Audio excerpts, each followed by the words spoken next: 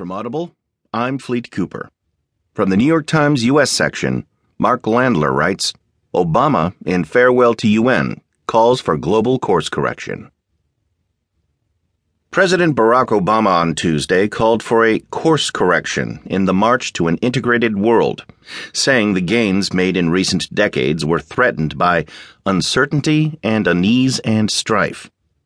Obama, making his valedictory address before the UN